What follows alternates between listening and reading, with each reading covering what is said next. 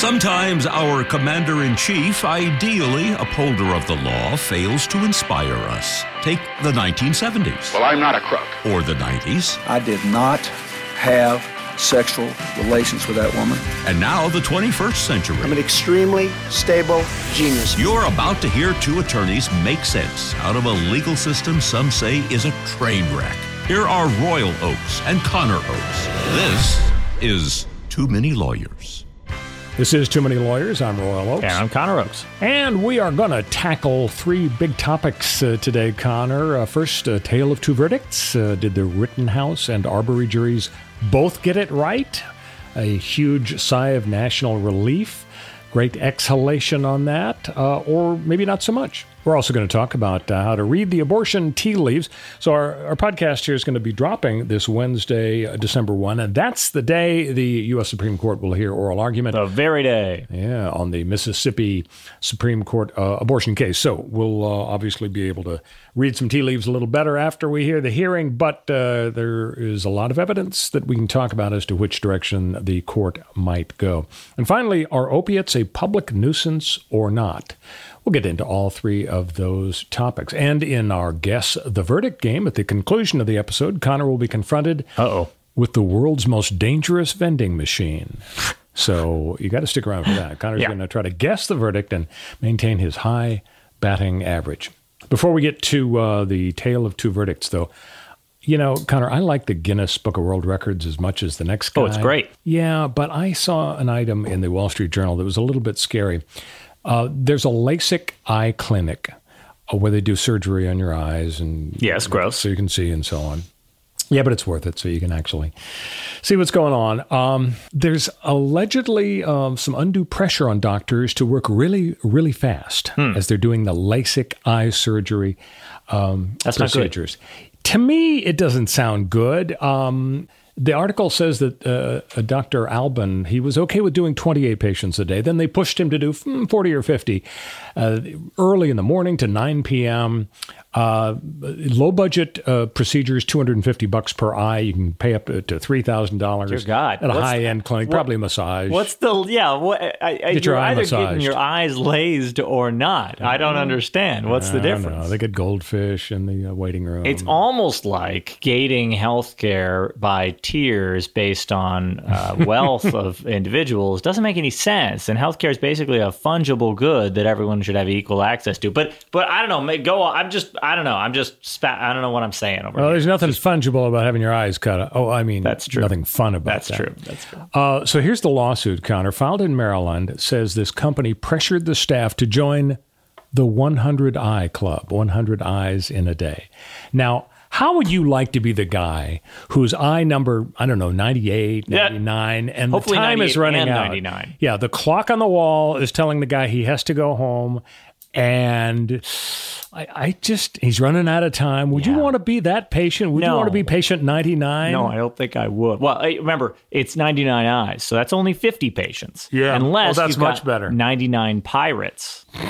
If you've got 100 pirates in your waiting room and you got to bang them all out, that adds a lot of time. That should be its own separate record.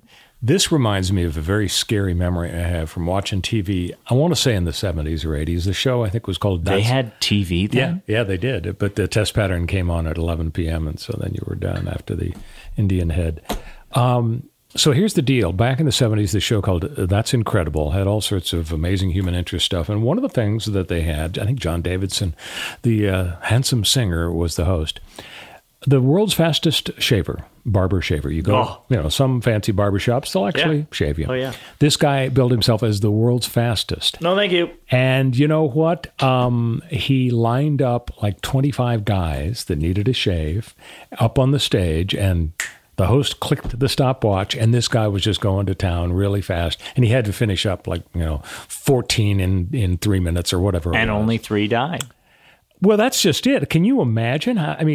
For a while I can imagine it vividly. They used balloons, and he would shave the shaving cream off the balloons, but wasn't enough for the guy. It's not. There's no blood. We want the potential. You want blood. Not good. We watch NASCAR for the crashes. We watch this guy shave for the blood. I'm glad the show's off the air now. All right, let's get to topic number 1, Rittenhouse and Arbery. So was the jury system on trial? And did they get it right, I guess, is a big question. There was a lot of concern that the Rittenhouse jury would vote guilty out of a fear of riots, and that did not happen. It was not guilty across the board. There was a lot of concern that a nearly all-white Georgia jury would buy the Arbery defense, this fellow was running, and gosh, he might have been burglarizing homes, and his face appeared on surveillance cameras, so we just cornered him and killed him, and that's that. Can we go now? But that didn't happen. The jury convicted these guys, and the sentencing has not occurred, but the betting is that they're never going to see freedom again. So, seems like a lot of folks were kind of happy with both verdicts. Are we happy with the verdicts and with the state of the jury system itself right now? That's a good question. I think asking this question broadly about the jury system is sort of double-edged. My former professor and a very astute commentator, a fellow legal commentator, it's funny to put ourselves on a professor's level, but you of course are a legal commentator. Yeah, he can profess all he wants. Okay, that's what I got. I play one on a podcast, but he made a couple of really good points in talking about this case, and in fact about both of these cases over the last few weeks, and about how there's a really limited capacity for the criminal justice or criminal legal system to effect change in our society. Mm-hmm. It's not what it's there for. When we look at these cases and we say, oh, does Ahmaud Arbery's vindication in a murder trial solve crime, solve murder, solve racism? Does it even solve the murder of Ahmaud Arbery, the one black guy who suffered in this case? No. Then how is it supposed to solve the whole universe of racism and problems in this country? Nor is Kyle Rittenhouse's verdict, guilty or innocent, going to solve, or did it solve, these problems? Because that's not what the criminal legal system is there for. It's there to punish individuals for their roles, according to the laws as they existed at the time of the crimes. I mean, this is a good example. Rittenhouse was exonerated on the illegal carrying a gun while underage charge because his gun was too large to fit within the statute that said 17-year-olds aren't allowed to carry this kind of gun. Short-barreled rifle. Yeah, right. From this rifle length to this rifle length. A lot of people would say that's a silly rule. Other people would say, well, it's about how well you can conceal a hunting weapon versus how well you can conceal a more dangerous, therefore short-barreled weapon. Other people would say, maybe we just shouldn't have 17-year-olds having those kinds of weapons at all, or whatever else. Is the criminal legal system the right vehicle for effecting that change? Well, maybe the public looks at a trial, doesn't like the outcome, and says, we won't stand for it. Something's got to go. Something's got to change. Right. But how often does that really happen? Well, when in the high-profile context, I guess it happens a lot because people get really wrapped up in these cases. And the big question that everybody, once again, was talking about because of Rittenhouse and Arbery is, should a specific individual court case be a referendum on some sort of social justice issue? And I think most people came to the conclusion, no, it's a bad idea. You look at the specific facts of a case, the specific law that governs, and the jury should, as if they were robots, make the decision based on the facts and the law in that case, not on what's outside the courthouse. I may have mentioned in last week's episode, but I don't remember exactly, that I had an opportunity to interview Alan Dershowitz, the famous Harvard constitutional and criminal law professor, on KBC a week or so ago after the Rittenhouse verdict. I was filling in for Leo 2.0, and it's interesting, on KABC Radio, they play a couple of sound cuts of Donald Trump leaving a voicemail about Leo on somebody's message. I think it's either Leo's or Sean Hannity's. And I mean, the president is slobbering all over Leo. And there's a comment about how Trump is Leo's favorite president. And they play this most every show. I felt the duty bound to mention that I thought that was inaccurate because I know Leo, and I believe William Henry Harrison was his favorite president. So that's a big lie right there. Yeah. But setting that aside, I was talking to Dershowitz about an article he wrote in The Hill magazine or website, and what he said was, doggone it, you shouldn't try to solve a social justice problem in a specific case. You know, he's been representing criminal defendants for years. Right. You should just focus on the case. And I said to him, Gee, Professor Dershowitz, didn't Johnny Cochran put the LAPD on trial in his final argument in the O.J. Simpson murder case and basically talk about racism in society and y'all have to send a message to stop terrible police everywhere? Yeah. Doesn't that go against what you just wrote about the Rittenhouse case? And he said, oh, yeah, Johnny was wrong to do that. He shouldn't have played the race card. So I don't know. Maybe he's changed his mind. Maybe he hasn't. But I think the bottom line is that most people feel it's good. I mean, picture yourself on trial. Would you really want a jury to be deciding not based on the facts of whether you're guilty, but on their desire to solve a social problem? Well, remember that the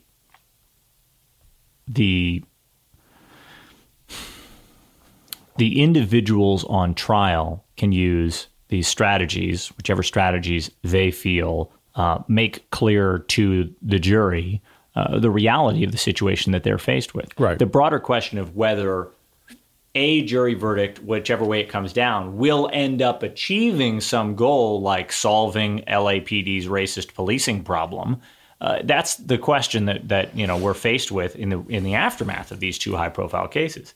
But the idea of whether, a criminal defendant should talk about the reality that they are faced with, which is the cops are racist, that to me is a slam dunk, obvious, straightforward, easy. Obviously, the defendant should be allowed to and should talk about this topic because it's real. He's faced with it. For example, if Mark Furman is shown to be a racist because of the tapes of his meeting with a screenwriter in North Carolina, and he used the N-word 100 times, and he said horrific things. So it's pretty silly. And he's the guy that found the bloody glove. Yeah, it's okay, arguably, for Johnny Cochran to really ram that down. Yeah, and for people to say that's playing the race card, it's like it's but playing he the did race, go beyond that. He playing the race evidence. He talked about generalized racism in society. How is that different, though? How is it different to say Mark Furman is a racist and have the jury go, "Whoa, you're saying some random guy's a racist"? If generalized racism in society did not result in the framing of O.J. Simpson, then why should he be allowed to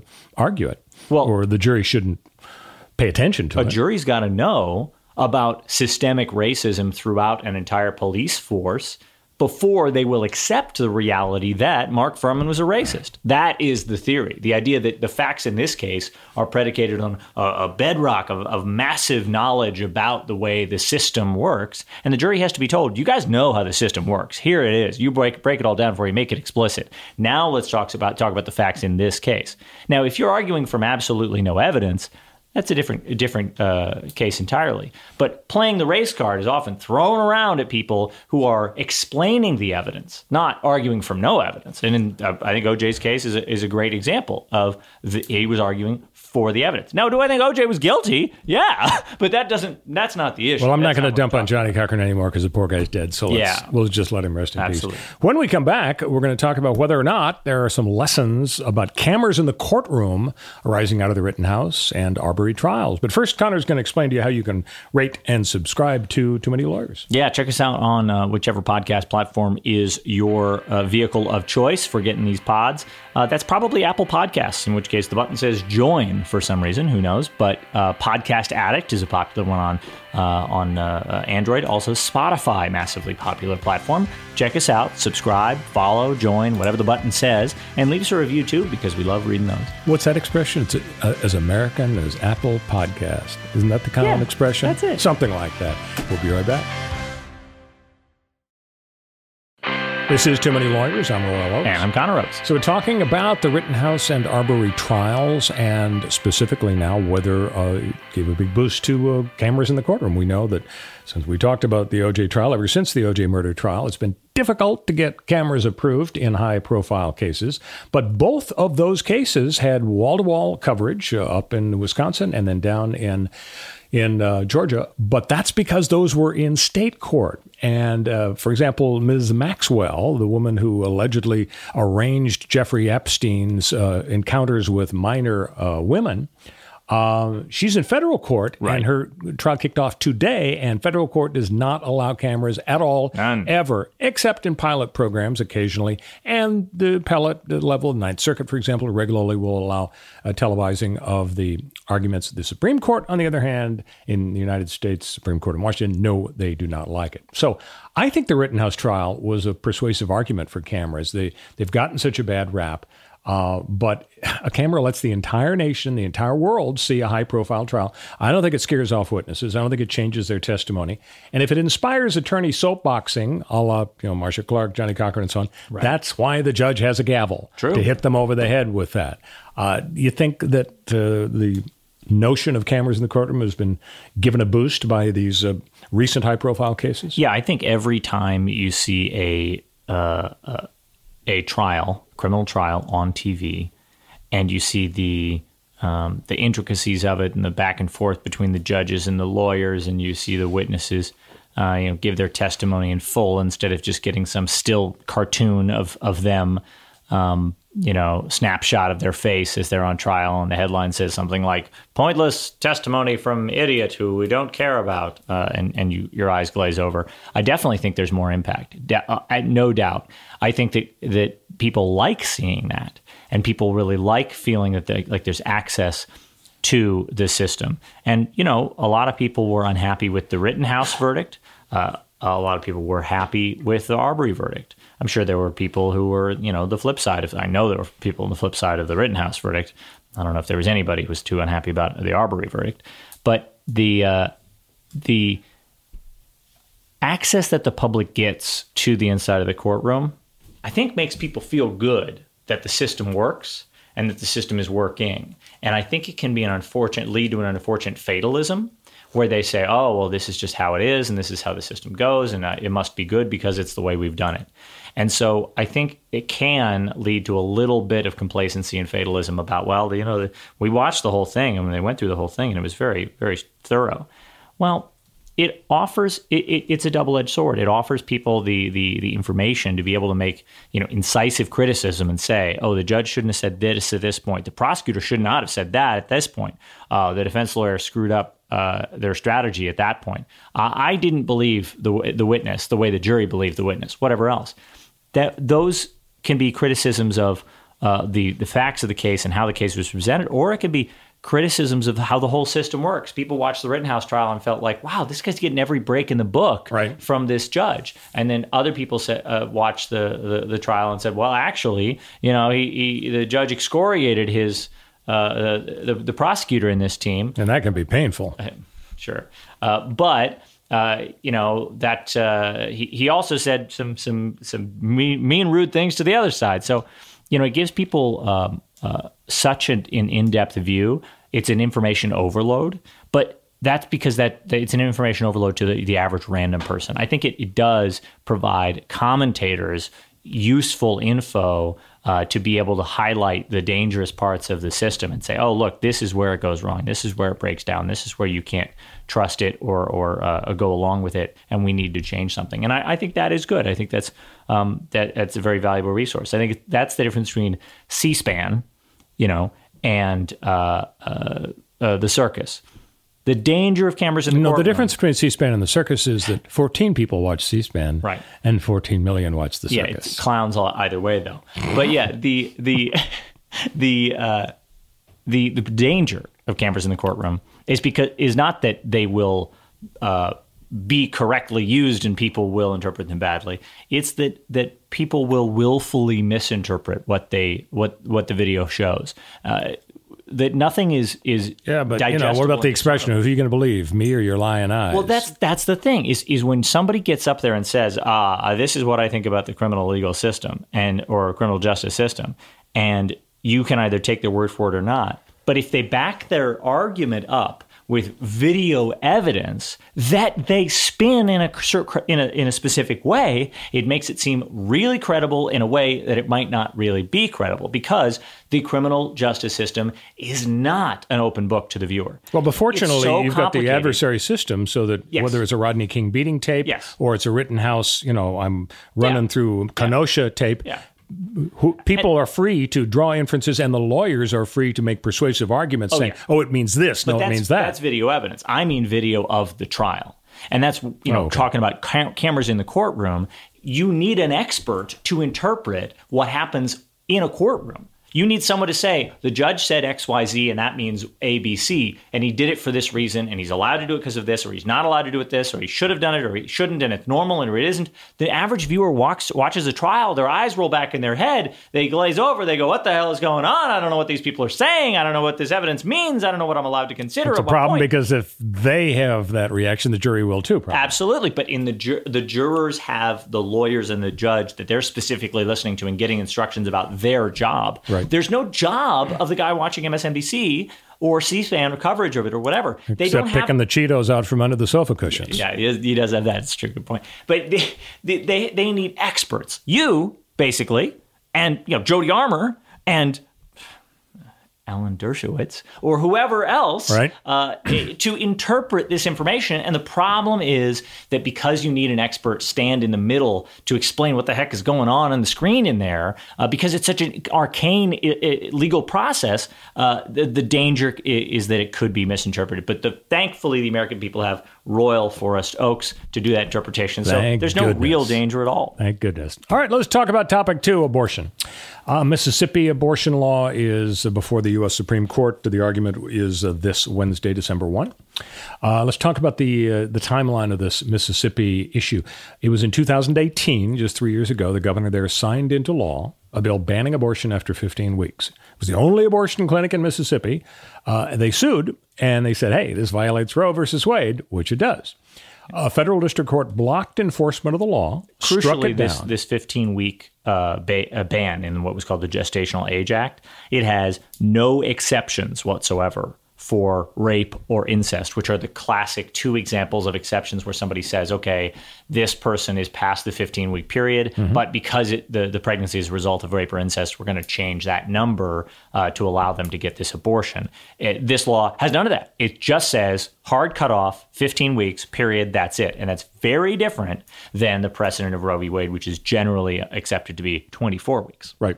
So the federal trial court blocked the enforcement of the law. Then the appellate court, the Fifth Circuit Court of Appeals, which is generally pretty conservative, affirmed that decision, striking down the law because it violated Roe versus Wade. Right. Okay, that's to be expected. It's happened several times in Texas and Louisiana in recent years. But then last summer, 2020, Mississippi filed a petition for writ of certiorari to have the case taken up by the U.S. Supreme Court. And what do you know? This year, May 2021, Supreme Court granted cert. So why would they do that is the question. Why would they do it if they weren't just happy with the lower court result? Well, one issue is, kind of an inside baseball deal, the way you get a petition granted by the U.S. Supreme Court is to get 4 of the 9 justices to vote. Now, that means, whereas people are concerned, oh my gosh, why did they take this up if they weren't going to dump Roe versus Wade? That means only 4 people may have voted to take this case up. Now, if you look at the justices, you got Clarence Thomas, who is against abortion rights, Sam Alito, ditto probably, Amy Coney Barrett, maybe, let's assume she is based on all the talk about her, and either Gorsuch or Kavanaugh, probably Gorsuch. So that would give you your 4. But that leaves 5 supporting Roe, probably. That would be the Chief, Roberts, the 3 liberals, and either Gorsuch or Kavanaugh. So given all that, obviously we don't have the tea leaves to read because we haven't heard the oral argument on Wednesday. But is there any reason to assume doom and gloom that this is the end of Roe just because they took this case up with possibly 4 votes? I wouldn't say there's a reason to assume it, but I would say that the 4 justices at least 4 justices who accept a writ of certiorari saying, hey, let's hear this case, not the ruling on it, but let's hear it. They're not dumb. They don't want to lose. They don't want to bring this case up to the Supreme Court only to have John Roberts, 3 liberals, and 1 random conservative to jump ship and follow Roberts to preserve Roe. They are doing this for a reason. Now, you could say maybe they're doing it because they want to keep abortion in the national conversation. They want to excite the Republican base. They want this to be the topic on which the upcoming midterm elections swing or hang, because they think that their Republican, that abortion in the Supreme Court is red meat for the Republicans, that they will actually be able to fundraise on that they will be able to run candidates who are saying, we're not quite there. We only got 6 out of the 9 justices, but as soon as we get 7, oh boy, we're really gonna beat up on these Democrats and we're gonna get rid of Roe. That could be an argument. I don't think it's a good one. I think these 4 Supreme Court justices think that there is a way for either Gorsuch or Kavanaugh to sign on to some form of weakening of Roe. I don't think that there's any chance. Yeah, and there's the key. I mean, don't you think it's more likely they just want to tinker with the so-called undue burden test? Yes. Because to just briefly describe the background. So in 73, Roe versus Wade is handed down, and it says essentially no restrictions on abortion after viability of the fetus, about 24 weeks. Then, 1992, the Casey case replaced the viability test, or just added to it, with an undue burden angle. States may not restrict abortion if the law imposes an undue burden on women. No substantial obstacles in the path of a woman seeking an abortion. So then a bunch of states tested the rule. Hey, let's have ultrasound being required. Let's have a waiting period. Hey, let's get the husband to sign off on. Hey, if it's a minor, mom, let's get parental okay. Hey, let's have a really fancy hospital. So perhaps what the minority on the Supreme Court is hoping is that we can revisit this sort of vague notion of undue burden and perhaps recraft the doctrine in a way that's a little friendlier to the pro-choice forces. Yeah, I think that's incredibly likely. I wouldn't say that their goal is to make it friendly to pro-choice forces, because I think they've got an easy... pro-life forces is what I meant to say. Yeah, they've got a big majority on the Supreme Court, not just 5-4, but 6-3. So they don't that makes the kingmaker John Roberts swing vote much less powerful. He does not have the power to determine the outcome unless he can recruit one of the conservatives over to his side. He's got to get Gorsuch or Kavanaugh to say, "Hey, respect the precedent of Roe. Don't throw this away. You're brand new justices to the Supreme Court. You will be seen as the act. I've already defended Roe many times. You will be the one who fails. You will be the one who falls down, and your legacy, your tombstone will say, here lies, Brett Kavanaugh. He was angry about liking beer and he killed Roe v. Wade. That will be your tombstone." Yeah. And so that's the argument that John Roberts has to make. And I think the tombstone argument, it makes itself. I mean, the Supreme Court does not like to lead the public in a direction that the public does not want to go into. Now, we used to have laws against interracial marriage. Yeah. Every state for centuries. When the public opinion polls showed in the 50s and 60s, that's a crock. Mm-hmm. We don't believe in it. Right. Suddenly, the Supreme Court says, that's illegal. Loving versus Virginia. What a great name, too. Gay marriage. Yeah. For centuries, it's illegal. Right. Okay, basic. And then, when the public opinion polls show, and the tsunami of support for gay marriage hits, what do you know? Justice Kennedy writes a big pro-gay marriage opinion. Do we really? Obergefell versus Hodges. Yeah. Great case. The name does not flow as well as Loving versus Virginia. It doesn't. I mean, come on. Roe versus Wade flows pretty well, and I can't imagine it's going to be dumped given how the Supreme Court knows the American public feels about this basic issue. Hey, when we come back, our final topic, public nuisance as a theory to make rich industries, tobacco, opioids, guns, pay for things that maybe they don't have any legal responsibility for. Yeah. We'll explore that when we come back. This is Too Many Lawyers. I'm Royal Oakes. And I'm Connor Oakes. So we hate big oil, we hate big pharma, big guns, the whole thing. Let's make the rich guys pay. Yay! The Wall Street Journal editorial recently praised the rejection by the Oklahoma Supreme Court of the nuisance theory. Well, of course the Wall Street Journal. Regarding the opioid crisis. Oklahoma jury handed down a $465 million verdict against Johnson & Johnson. How'd you like to be Johnson & Johnson's lawyer that day? Boy, you'd need a drink that evening, wouldn't you? But you would get to bill a lot. Oh, yeah. On the theory, this jury had a theory that the opioid pills that were manufactured were a public nuisance, and the judge allowed that through jury instructions. So what the heck's a nuisance?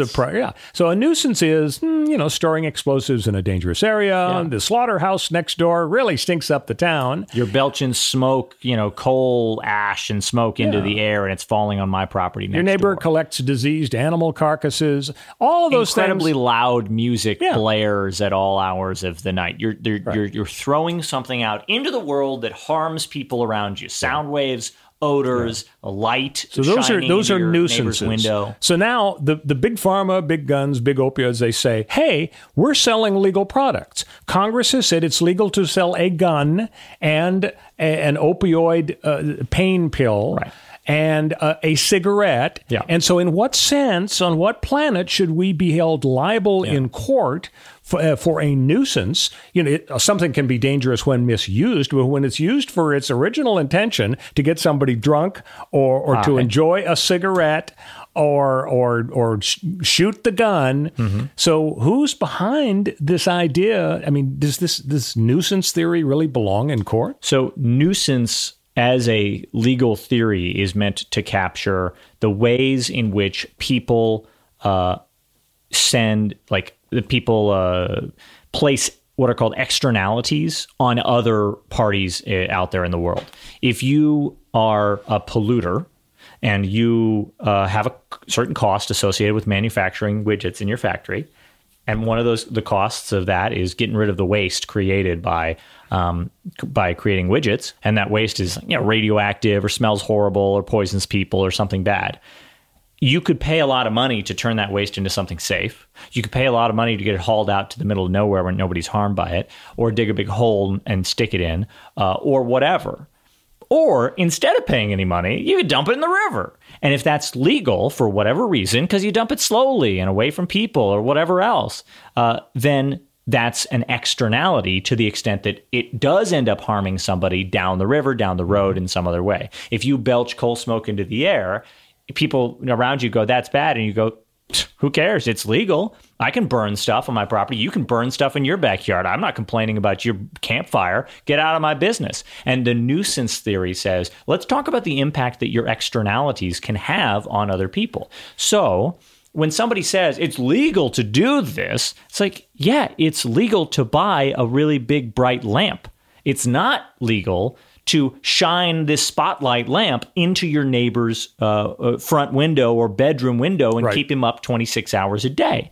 That the way that you use a legal product changes it, right? And if you have a product whose only manifestation, only outcome as you put it out in the world is an externality, is an unfortunate, uncomfortable outcome. It might be legal to burn a campfire, but if you're burning so much stuff and putting it out in the world in a way such that people are going to breathe it in, it's going to fall on their houses, it's going to kill their crops and animals and their lungs and everything else, then it's a nuisance. And so when people say, okay, there's no functional difference between a company burning coal in a huge, smokestack and releasing noxious gases out into the world because they're using their legally owned coal in a certain way.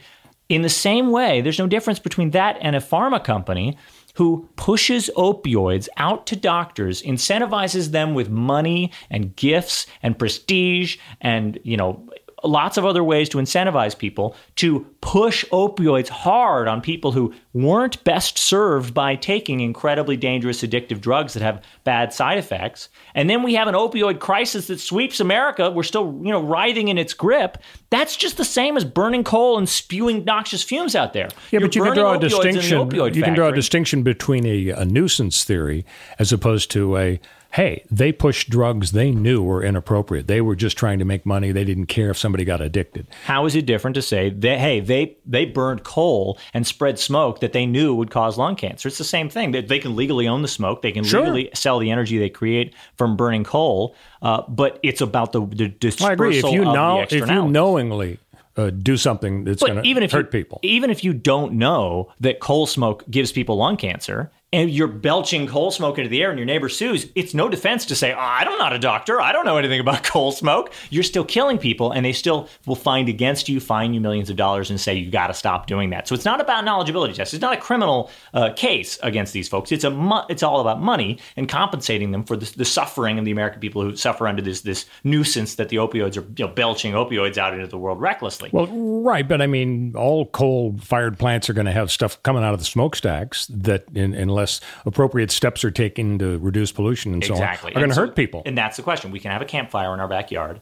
we can have a coal-powered power plant because we need energy, and we have laws about what's the level of emissions you can spew, right? How many billions of tons a year of CO2 can you put in the atmosphere? Right, and if you follow the congressional standards, you shouldn't be sued for a nuisance. But if you exceed the standards, then you should be sued. Exactly. And so for opioids, we don't have the Environmental Protection Agency watching over the opioid producers and saying there's a reasonable amount. Well, we kind of have we have doctors belch. being regulated by the medical board, right? But we don't have them saying in the same way that you can't belch this much coal smoke. We don't have anybody saying you can't manufacture this many opioid pills. You can't incentivize doctors in this way or that way to prescribe them. You can't tout your pill as a cure-all to a lot of things that are really dangerous to take it for.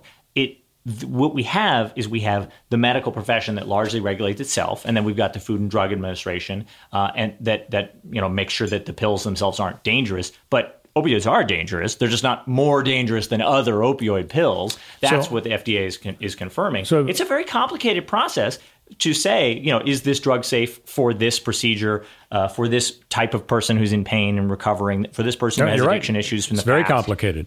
A minute ago, you said something I wanted to ask you about. You referred to 26 hours a day. Yeah. I want to know if that was just hyperbole or just a mistake on your part.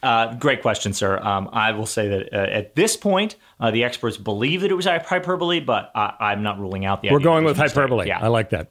It is time for Guess the Verdict, Connor. Can't wait. America's favorite game show. Are you psyched up for this question? Yes. I'm going to give Connor the facts of a real-life case, and he gets to guess how it turned out in court. Mm-hmm.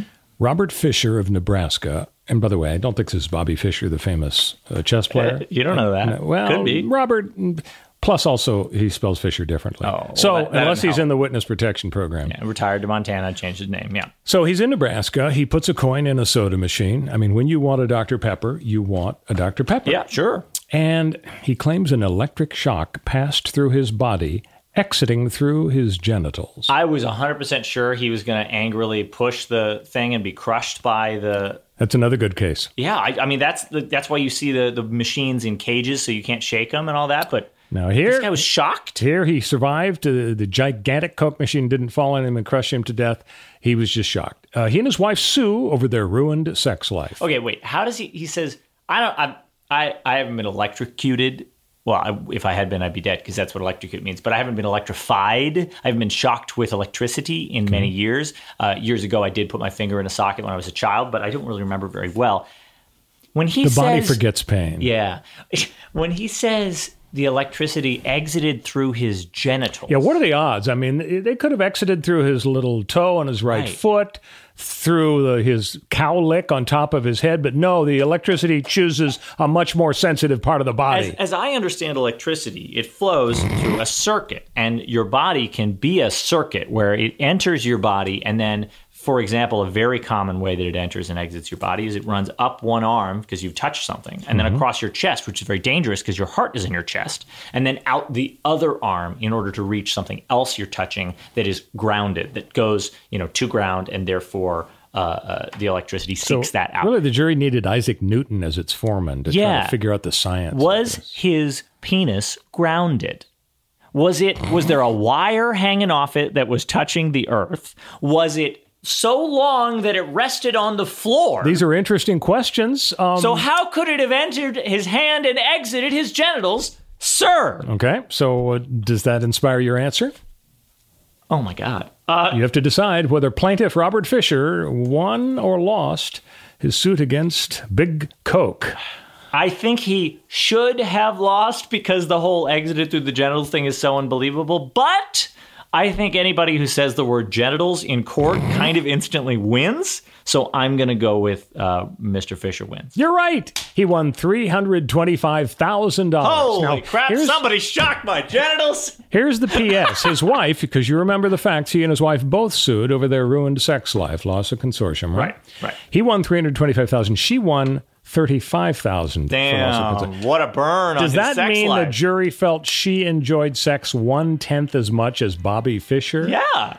Is that sort of the standard marital ratio? That's tragic. I don't know. I don't know if they had enough testimony on that. He should have testified. Maybe the jury decided that she could still enjoy sexual activity without the use of her husband's penis specifically, which, hey, man, maybe they're right. No more Mountain Dew for them. Good job, Connor. Your batting average is even higher than it was before. Yes. And we got to talk about genitals. We sure did. Everybody should have a wonderful week, and we'll talk to you again on Too Many Lawyers.